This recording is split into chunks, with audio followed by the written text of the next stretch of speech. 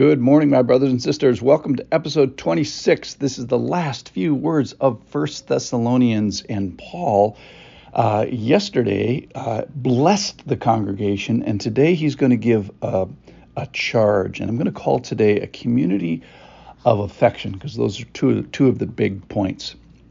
Let me read. There's 4 short verses. This is 1 Thessalonians chapter 5, the last words of the whole book. Brothers, pray for us. That's verse 25. Verse 26, greet all the brothers with a holy kiss.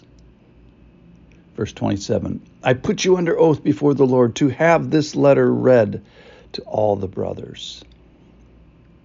Verse 28, the grace of our Lord Jesus Christ be with you. Brothers, pray for us. Greet all the brothers with a holy kiss. Put you under oath before the Lord to have this letter read to all the brothers. And the grace of our Lord Jesus Christ be with you.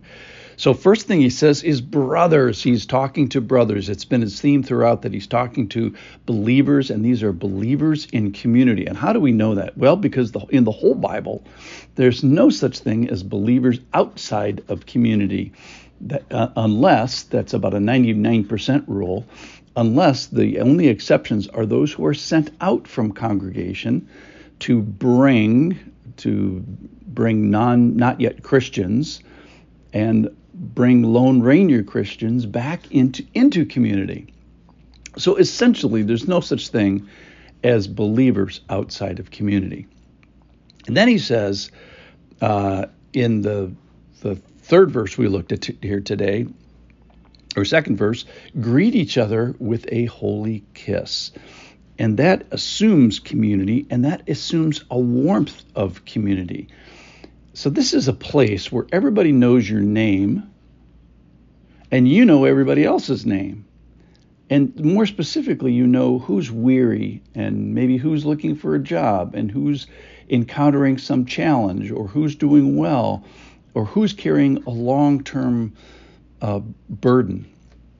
So greetings in community is checking in from the battle as they go outside of the church community and they come back, maybe for a recharge or maybe for healing.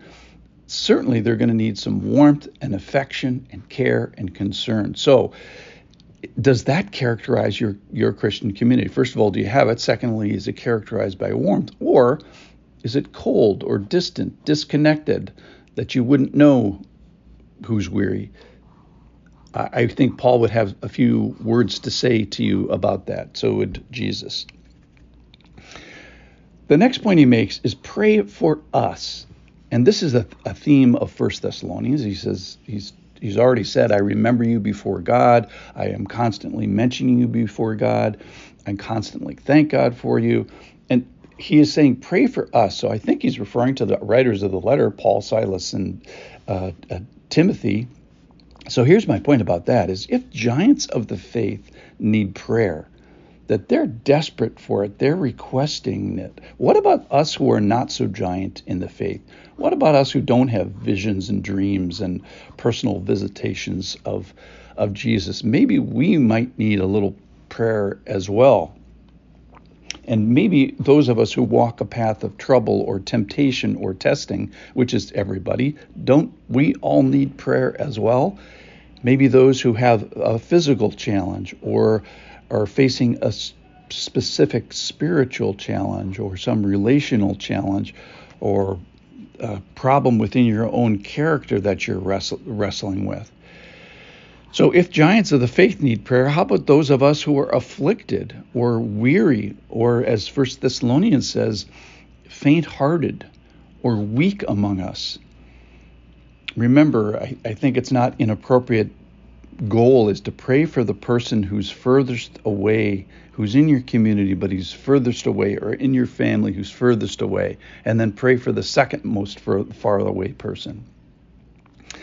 And then one thing he says also is to pray for us. And these are leaders, pastors.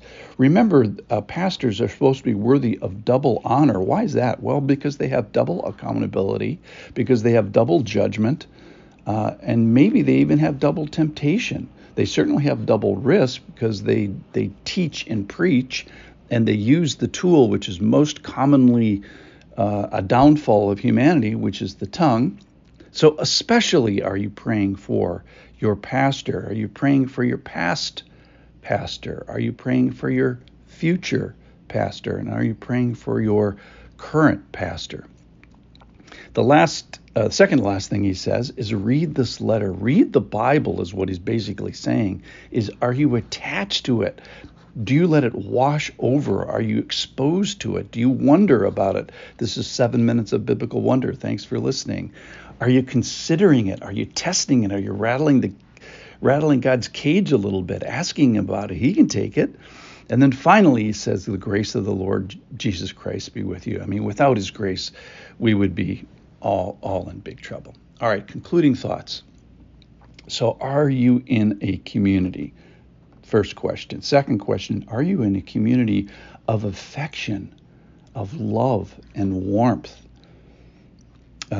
He's already charged the Thessalonians to love one another more and more. So affection and growth. If not, get in one. Second question, are you remembering before the Lord and mentioning before the Lord your pastor and your fellow people who are in the path of trouble, temptation, and testing? Isn't that all of us? So let's remember before the Lord. Thirdly, is your personal fellowship characterized by warmth, that is, desiring their best and understanding that they're in the fight? And if so, how could you demonstrate it? And then finally, is your life reflecting a priority of exposure to the Word?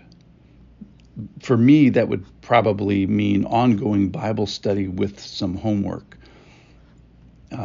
If you're curious, we're going to go right into the book of 2 Thessalonians after this book. So I'd encourage you, join me, walk with me 7 minutes a day in 2 Thessalonians. I don't know if they've ever met someone who's had a respectable, real spiritual growth, miles per hour, that wasn't correlated to regular Bible study or exposure. So be in a community of affection, remembering your pastor, and make a priority of his word. Pick one of those. Work on it today. I'll see you tomorrow. Thanks for listening.